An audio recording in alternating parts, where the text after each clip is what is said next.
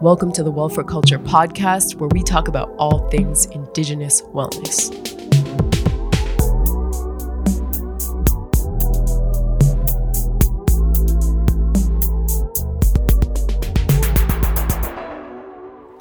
What's up, everybody? This is Chelsea, and welcome to episode 3 of the Well for Culture podcast. It's a beautiful 100-degree sunny day in Phoenix, Arizona, and we're hanging out in our office now with our daughter, Aloe, and we're super excited to bring you this episode today because you're going to get to learn something about us that you've definitely never heard before. Skukdash, everyone. This is Thosh here. Welcome to episode 3. As Chelsea said, we're excited to share a little bit more about our personal wellness journey. And for me, I kind of found it hard to kind of talk about my story because I'm used to always talking about a vision in terms of health and wellness as it pertains to us as Native people. But so I had to really look at and think about the things in my life that I felt like I wanted to share. And so I do share about the tragic and untimely loss of my brother and my sister. So that's going to be there at some point within my talk there. And I share these stories, though, because these are things that we have as a family are healing from and have started our healing journey from. Usually I don't like to talk about things that are traumatic because I don't believe in spreading that energy. But I feel like there's times we share things about our life, and maybe somebody's listening. Maybe you're driving, maybe you're out there and you're listening, and you can relate to something that we're sharing in our stories. Maybe you're going through something currently that some of the things that we are talking about is just speaking to you, and maybe it's something that you needed to hear. So I felt like it was important to share about healing from grief and loss through our cultural value system. So that's in there as well. And we hope that you enjoy these stories and that they speak to you in a good way.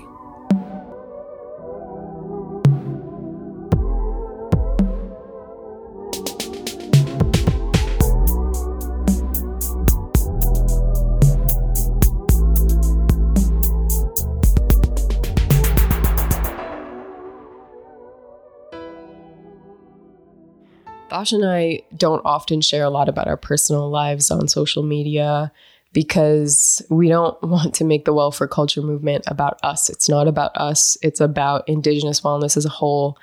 And at the same time, a lot of people wonder about us. They say, well, who are you guys? Where do you come from? Why do you care? And what do you know about wellness? And so we wanted to take this opportunity to utilize this podcast to connect with our listeners on a deeper level and to tell you a little bit more about who we are and where we come from. And the goal is hopefully just to be able to connect on a deeper level. Maybe when you learn that we haven't always practiced wellness in this way, or we haven't always understood everything that we know about wellness now, maybe it'll make you feel like you have an opportunity to learn, just like we always are. We're always learning, we're always growing. We're always sharing and trying to better ourselves. And so there's nothing wrong with feeling a little bit behind or not knowing where to begin on your wellness journey because we're all at different places. And so I guess we'll tell you a little bit more about who I am and where I come from. I always say that my wellness journey and my entire life begins with my ancestors. And I come from the Turtle Mountain Band of Chippewa on my mom's side of the family. It's a tribal nation in north central North Dakota where I'm a citizen of, and where I lived for a short time when I was a little girl. And my mom's side of the family still lives there, and it's a place I like to call home. And I also come from both the Cheyenne River and the Standing Rock Sioux tribes, which is in what's known now as North and South Dakota.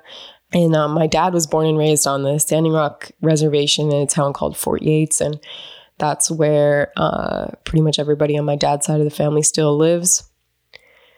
And I was raised for the first couple of years of my life, mostly by my mom. She and my dad split when she was pregnant with me. And she had already had my 2 older sisters. And so she went through a couple of years of being a single mom and going through that struggle and coming out of it really impressively. She got her college degree at that time and remarried to my stepdad. And so, thanks to my mom's hard work and resilience, for the most part, I was raised in a pretty stable home environment by a mom and a stepdad who put everything into keeping this safe, quiet, and loving home for my sisters and I. I would go live with my dad in the summertime. My dad is a very different kind of parent. He is very fun, very spontaneous, and very creative and artistic, and always had kind of the life of the party personality. And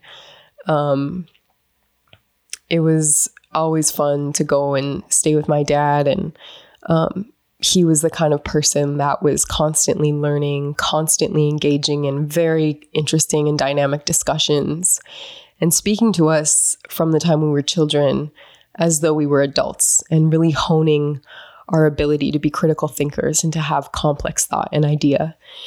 And also from my dad is where I got my ceremonial upbringing.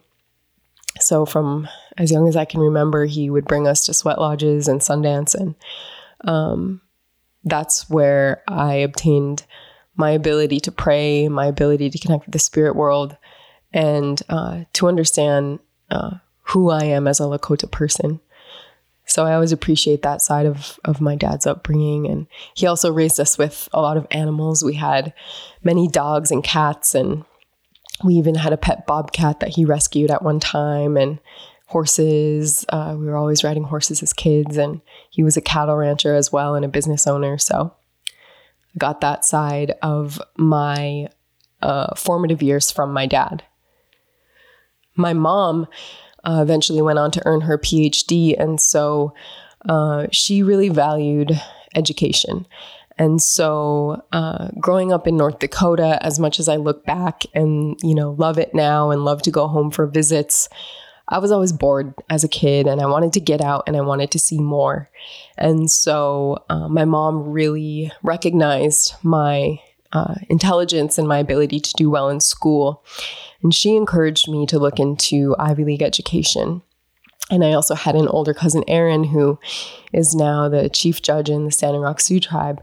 And she went to Brown University. And so because of Erin, I was able to see, people from my family, people from my tribe, we do go off to schools like that. We do go off to college.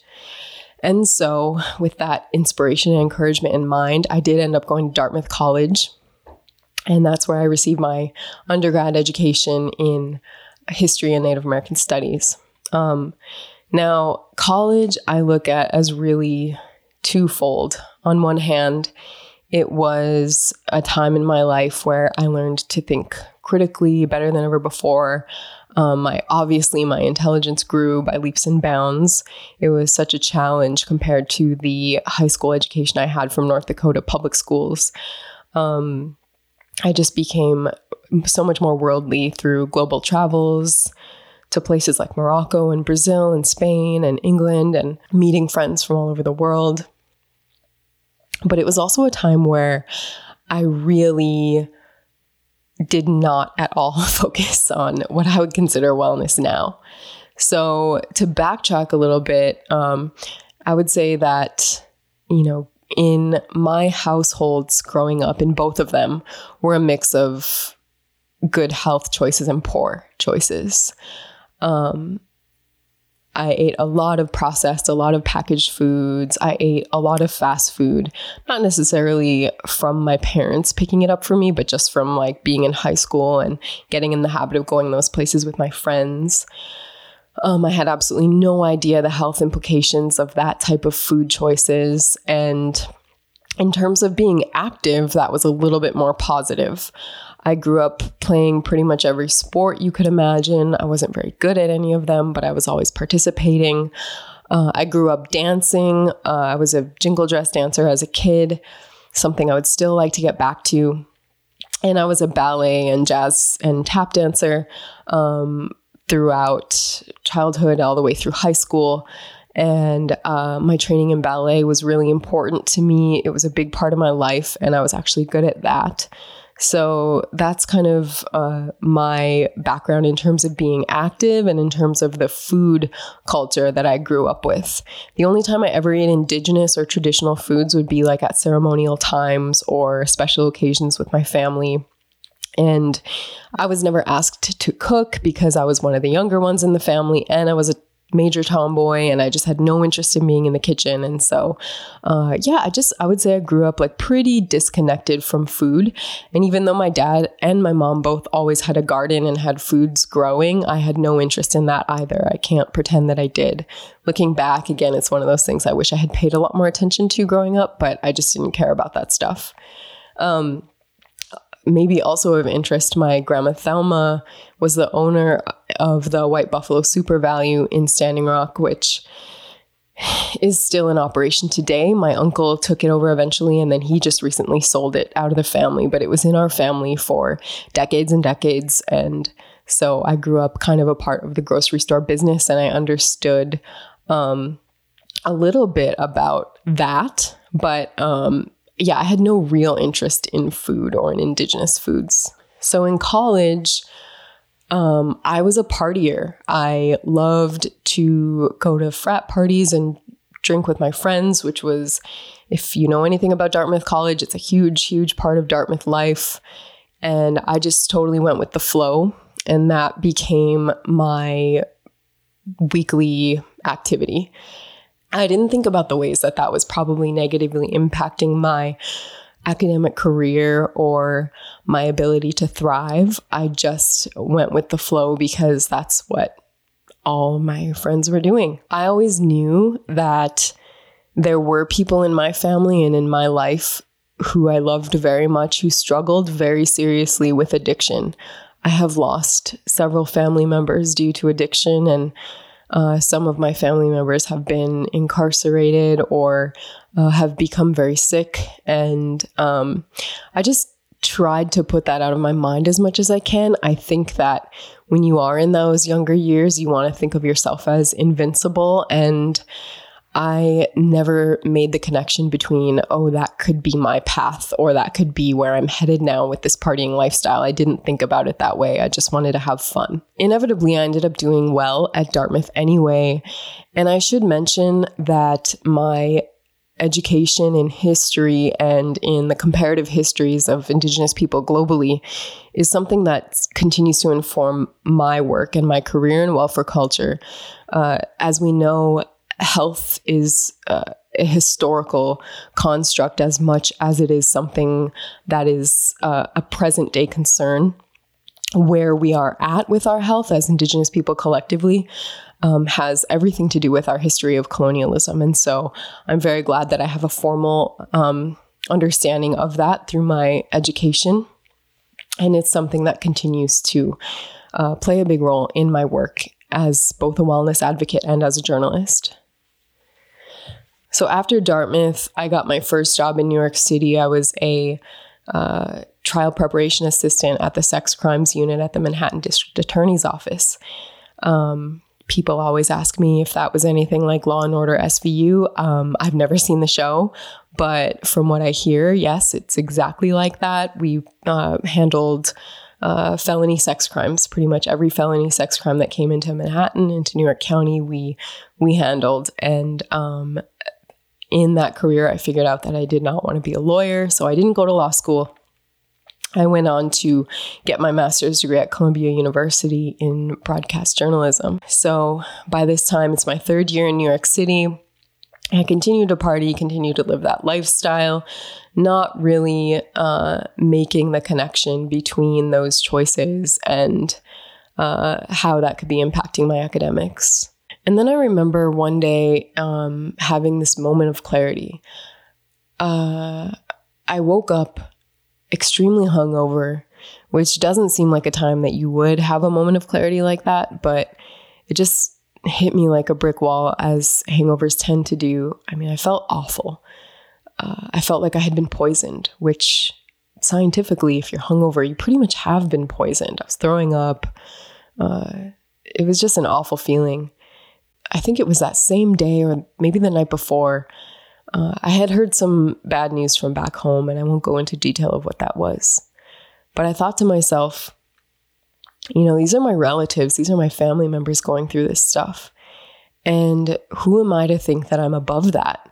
Who am I to think that this fun, partying, New York City lifestyle makes me immune to the negative sides of alcohol or addiction? And so I said to myself, I'm done. And so that's when I quit drinking cold turkey. I quit the partying lifestyle. And as we know, when you quit a negative habit, you have to start a positive one. And so instead of drinking, I made fitness my habit. Now, time warp back to 2013. Some of you probably remember that Instagram was relatively new at this time. The native network on Instagram was still pretty small. And I think it was actually maybe even 2 years before then, maybe around like 2011, when I started following Thosh on Instagram. I found him and I thought that his photography was so cool. And I was like, oh my gosh, here's another native that is, has really similar interests to me, photography and art and just indigenous lifestyle stuff. And I was like, oh, cool guy. So that's kind of how me and Thosh first got on each other's radar, I think from following each other on Instagram. So by the time 2013 came around, I had already been familiar with Thosh for some time. And we decided to meet up and hang out in New York City. I think he was living in either Phoenix or LA at the time, but he came out to New York to hang out with his friends. And so we decided to get together and do a photo shoot together where I modeled and he took the photos. And we really connected over our shared interest in fitness and all that stuff. And as happens sometimes when you meet people in person, I became even better friends with him than I was when I had just known him through social media. I realized that we had an actual connection. I realized that we had a lot of fun together. We had a lot of laughs. And most importantly, we were passionate about the same things. And I also liked the fact that he was such a gentleman. I was in a relationship at the time. He did not approach me in that way at all. He was just so respectful and so fun to be around in a platonic way. And so we became very, very good friends after that point. And Thosh was also a person from the get-go who I think he had also recently quit the partying lifestyle, and he totally supported my decision to do so and was excited to hear that I was on that same path. So I always look back and I'm really grateful that both Thosh and I decided to pursue wellness lifestyle really seriously as individuals. It wasn't something that we had to influence one another to do after we got in a relationship. It was something that we each had chosen on our own paths before we got together, long before we got together.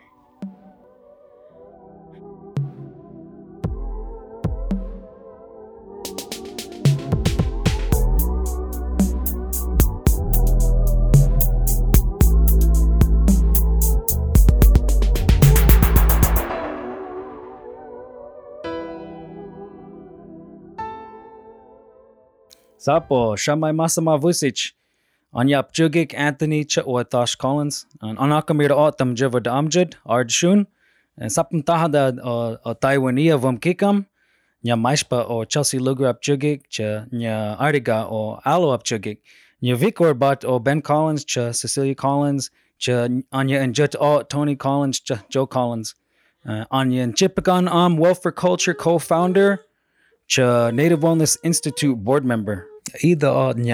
So this is my story. I was born and raised in the Salt River community right outside of Phoenix in central Arizona. And you may have heard of us as called the Pima, but the original way we identified ourselves was the Anakamir Autumn, the Salt River people.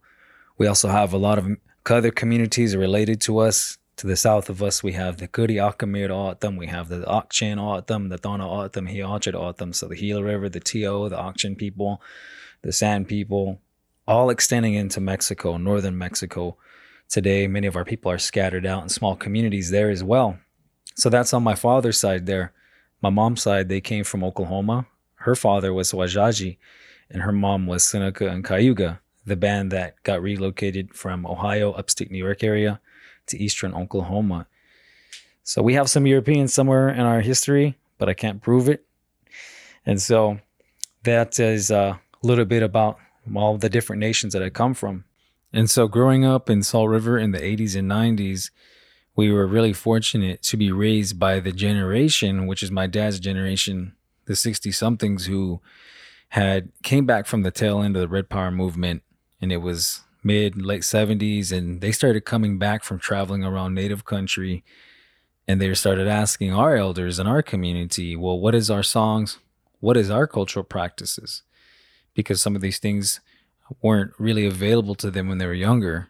Most of the people that were following Christianity, Catholicism, as many still do today, which our people had adopted in the mid-1800s. And so the language was still prevalent within that generation. It was still being spoken. They had conducted church services in the language. But a lot of practices were they found out original O'odham ways were being held by small pockets of families. So they started reaching out to a lot of these elders in the community to teach them about the things that they knew. And over time, they did that. They revitalized the women's coming of age ceremony in the 80s. Then they had revitalized the young men's coming of age ceremony a little bit later on, late 90s, early 2000s, I believe. And one of the ceremonies that our family was involved with was a circle of men. And that's where I learned a lot of my values as a young man. I learned a lot of my place and my role. And within that, the spiritual leader, she always told us about the importance of keeping our mind spiritually, mentally, physically, and emotionally well, and not to use alcohol, not to use substances. So we grew up hearing that a lot within that ceremony.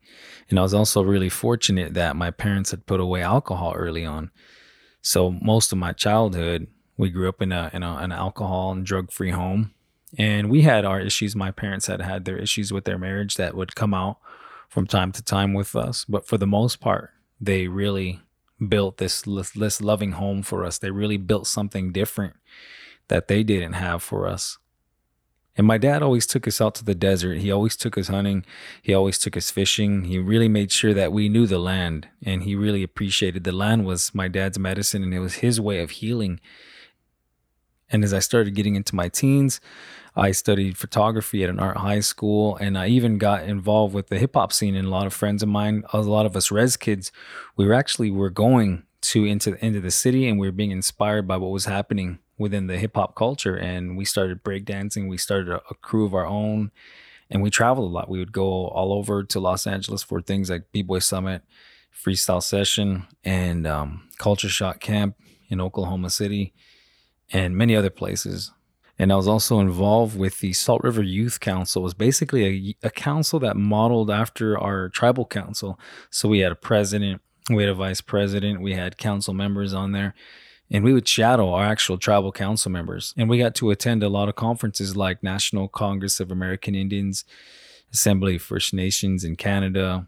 We attended National Indian Gaming Association, and we also attended youth conferences such as the United National Indian Tribal Youth and Native Wellness Institute's Native Youth Gathering that used to happen in San Diego and still does to this day. So, and eventually I went to study photography at San Francisco Art Institute in San Francisco on a full ride scholarship. I received the T.C. Cannon Memorial Scholarship.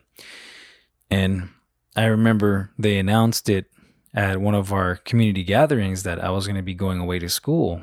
And so people were coming up and people were congratulating me and, giving me advice. And one of the spiritual leaders, she was an elder woman and spoke broken English, small woman. She came up, and I remember she grabbed my hands and she looked at me, and I remember her face and her expression. And she said, "Never forget who you are when you're out there.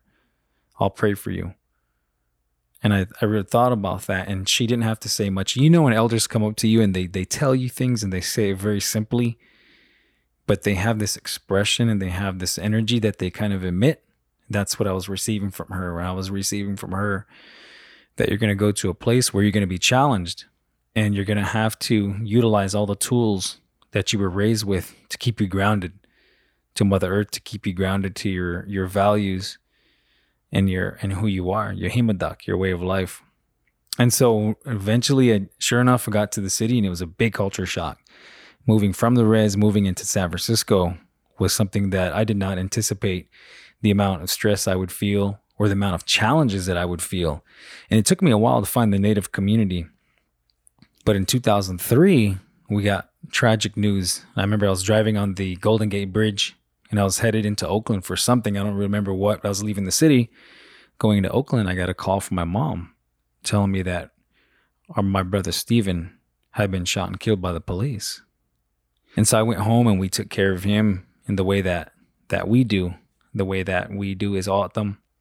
And grieved. We started a grieving process. And so I continued on, and this in San Francisco is the place where I was definitely challenged. That's where I first experienced alcohol. That's where I first experienced drugs. And remember, when I was a young person, I was all against that. I was not even something that was never an option. I was so against it because of my upbringing. But somehow when I came into the city and became challenged, I ended up resorting to that. Later on, I moved down to Los Angeles. And there I was living with friends who were from Arizona and other friends that I had made there in the city. And I got really acquainted with the Native community there. I was doing photography. I was doing freelance. I was just hanging out, being a young guy in my 20s, having a good time. I also found the Autumn community there. We used to gather over at United American Indian Involvement over on 6th Street in Bixel.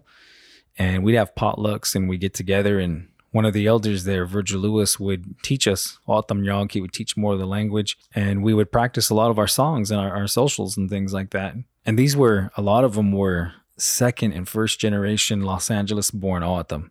Never lived on the res in their entire life, but their family had moved to Los Angeles during the relocation era. And so these people were really committed to learning all they could because they were in the city. They didn't have the luxury of just being around a lot of the knowledge or the songs and things. So when they were around it, they were really absorbing it and picking it up. And that really opened my eyes. And I started to really realize the special things that I had back home and that I was raised with, and that I needed to continue that.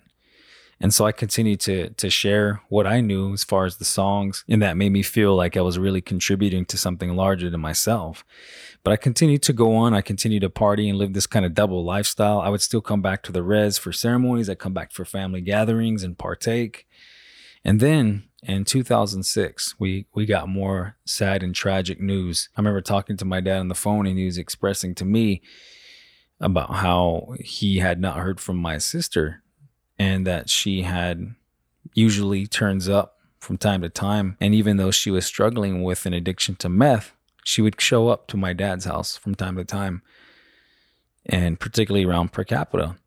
And she didn't come around. And so he was wondering, I haven't heard from her, I'm getting kind of worried, he was telling me. And then some, I guess, weeks, months passed by, and finally he issued a missing persons report, and they had found her. 2 weeks later, they found her body. She was in a ditch in South Phoenix, and her death was made to look like an overdose, but there was other reason to believe that it was a homicide, and there was rumors floating around. And so her case was never solved. And so our family was definitely impacted by the missing and murdered Indigenous women that's been happening to our women for a long, long time. And again, came home, we had ceremony, and to take care of her in our ceremonial way. And one of the things that I always remember that I never forget is how families and community really come together and really come to your aid and to give love. And I remember at our house, when I came home, our house was full. All of our family was there. People came from our other reservations to help us, to pray for us, to do ceremony. And there was food. People were always bringing food or cooking for us or cleaning. And that's just how we are. That's our way. And then when I think back to that, I think about that's community. That's Himaduk. That's way of life. That's culture. The way our people come together and take care of each other during times of need. We're still practicing our way. We're thriving. And that love that people have provided was really important for our healing and wellness. And it helped with our grieving. And then consulting with a lot of our spiritual leaders about the journey that her spirit was making, and learning about how the place that she's going is a place that our human minds cannot even fathom. We cannot even imagine the beauty of the place that they are no longer human. They transform into something that's just beyond what we can imagine. And that they can come back and they help us. They answer our prayers. They guide us. And that was confirmed by many different spiritual healers that I had kind of met on my journey recently. They would tell me, oh, you have a brother and a sister that they're helping you out, or they're following you, or you have grandparents too. And I'll be like, wow, so many different spiritual healers and spiritual leaders that I've met throughout the way have all confirmed that. And then understanding and adopting those ideas rather than the dominant society's perspective about what happens in death has been really beneficial for my healing and my coping. But I was starting to become more conscious and aware. By this time, I was in my late 20s. I was starting to become conscious of things like our total health. And growing up in Salt River in the 80s and 90s, I remember diabetes being so prevalent. And I heard diabetes being spoken about a lot. And I even thought that diabetes was an autumn word because it was so prevalent. I thought that that's just something that happens to you. You grow up, you get old, and you get sick, and you become on dialysis, and you die. That's something that's how prevalent it was growing up, and still is today in some ways. I thought that was normal. And cirrhosis was another one that I remember hearing a lot about. I remember hearing the adults talk and chatter. Yeah, so-and-so has cirrhosis. So-and-so is passing away of cancer. Definitely. And so there's these things that we were definitely faced with from a young age. And so by this time, I was definitely started to get into more of exercising, more working out. And even in my teens, I quit drinking soda when I was in my teens. I quit drinking dairy when I was about 14 or 15. And then I quit eating fast food in my early 20s. And these are things that just kind of happened over time. And a lot of it I knew intuitively that this just wasn't right for my body. I was also examining how it was making me feel. I started learning how much sugar that was truly in pop. And so that's why I'd quit that as a teen as well. And then I got invited to come and be a part of Native Wellness Institute again and come and help facilitate. And I used to attend the conferences when I was like 14, 15, 16. And here I was later on, 10 years later, being asked to come and partake. And a lot of the same people were still there. And so that's when I first started getting back involved. And that really helped with my healing and wellness journey, being around so many mentors and people who were about healing and wellness and understood how historical trauma has impacted. And then I started putting everything together, everything I thought back to being on the community and wondering why so many people were dying from diabetes or lifestyle related diseases or addiction or depression. And I started to really understand what historical trauma was and how it has impacted our people. And then I started to learn the history, how the river was taken away and how that had impacted the health, because we were corns, bean, and squash people. And so when the river got taken away, the food went right with it. And we know that food is center of culture. So the food went and people became dependent. And many people starved during that time because they didn't want to take up the food that the government was providing for them. Refined white flour, hydrogenated oils, salt, sugar, all these kinds of things that were so different from the food that the people had been subsisting off of. And I was just getting out of a relationship that started turning unhealthy, and it was a mutual thing. We parted ways, and I finally put away alcohol. I put away that double life. And by this time I was about 30. And I started really getting into health. I started getting into functional training. I started really looking at autumn foods and finding out how these were the true solutions and other real foods to a lot of the health epidemic. Because I was coming home a lot and I was going to gatherings and I was seeing all this unhealthy food being served at ceremonies and community gatherings. And I remember thinking to myself, this is supposed to be about healing and wellness and happiness. But here we are just serving highly refined sugary foods, refined carbohydrate foods cooked in hydrogenated oils, trans fats, muffins, bagels, cakes. Every time you go to a community event, there's all this stuff. And I thought, man, we have a high incidence of diabetes here. But why are we continuing to feed our people these foods that are going to continue to cause our health to deteriorate? And so this became something that I was very vocal about in the community. And I started making the connections between how functional training, eating well, was contributing to a healthy development of our community and our culture. Because one thing too, being a part of the young men's circle, when I was a kid, there was like 40 guys that come out there. They'd all prep for ceremony. They'd all be there partaking. And then as time went on, those numbers started to dwindle. They started to drop, and I started asking my dad, well, what happened to so-and-so? How come he doesn't come? How come they don't come anymore?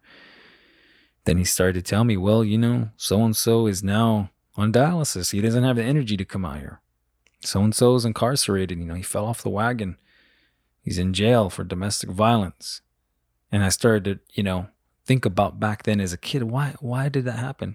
Later on, I seen that. I seen how health was important for the preservation of our culture, and vice versa, that being a part of community, being a part of cultural practices, being self-actualized by learning our language, learning our songs, and being a part of community was actually healing. These things started to change my mind. I started to work more closely with Native Wellness Institute, and on social media at that time, I was also very active on social media. This is before you can post videos on Instagram. I was just posting pictures of me working out, and I was working out with a friend who was a functional trainer.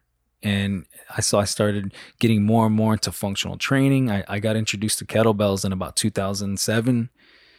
And ever since then, I loved them and fell in love and was just trying all the techniques and trying all the alternative styles of training, like battle ropes, slam balls, all that kind of stuff, and was just really relating functional training to helping to preserve our culture, because I was seeing that poor health was impacting the culture, and looking at foods. And by this time, I'd quit eating bread and wheats and grains, with the understanding that not a lot of us could digest them very well. Also with the understanding that we didn't have these foods in our diet previously as indigenous people, and that they were partially responsible for obesity epidemic, in addition to refined sugar and such.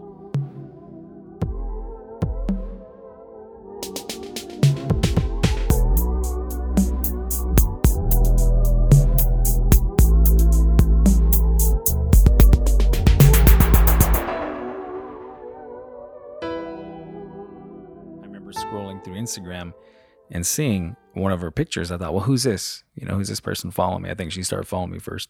So I started looking at her and looking at all her pictures, and I thought, wow, there's this young, beautiful Native woman that's in New York City.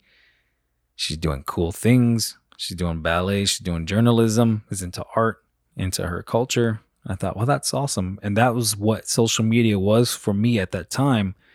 And especially on that time, I was just newly getting onto my healing and wellness journey, and I was connecting with other like-minded Native people. And so eventually Chelsea and I had started to want to collaborate on a project, and we were talking about it. And I said, yeah, I go to New York City from time to time. I have friends there. And so one of my trips to New York City, we met up. We talked about these ideas of like, let's make some cool, fun content about indigenous healthy lifestyle. And it just happens to be that she lives in New York City, and we wanted to kind of profile that and show that. So we did a photo shoot, and they just turned out awesome. And we got like an awesome response, and a lot of people were inspired because she was a journalist. I was a photographer. Both were into indigenous healthy lifestyles. And we thought, yeah, we can make a social media account where we're just sharing this. And we thought that was such a great idea. But the more we delved into it, we started realizing it's so much more than just exercising and just eating healthy. It's all these other components that are really rooted within our culture already. So we were talking one day and brainstorming, and says, we should make an initiative. We should make this thing that's about indigenous health and lifestyle and fitness. And so we started going on, come up with all these ideas. And somewhere along the way, when I was talking, I says that it's like we have to be well for our culture. And then from there, we started brainstorming, putting things together.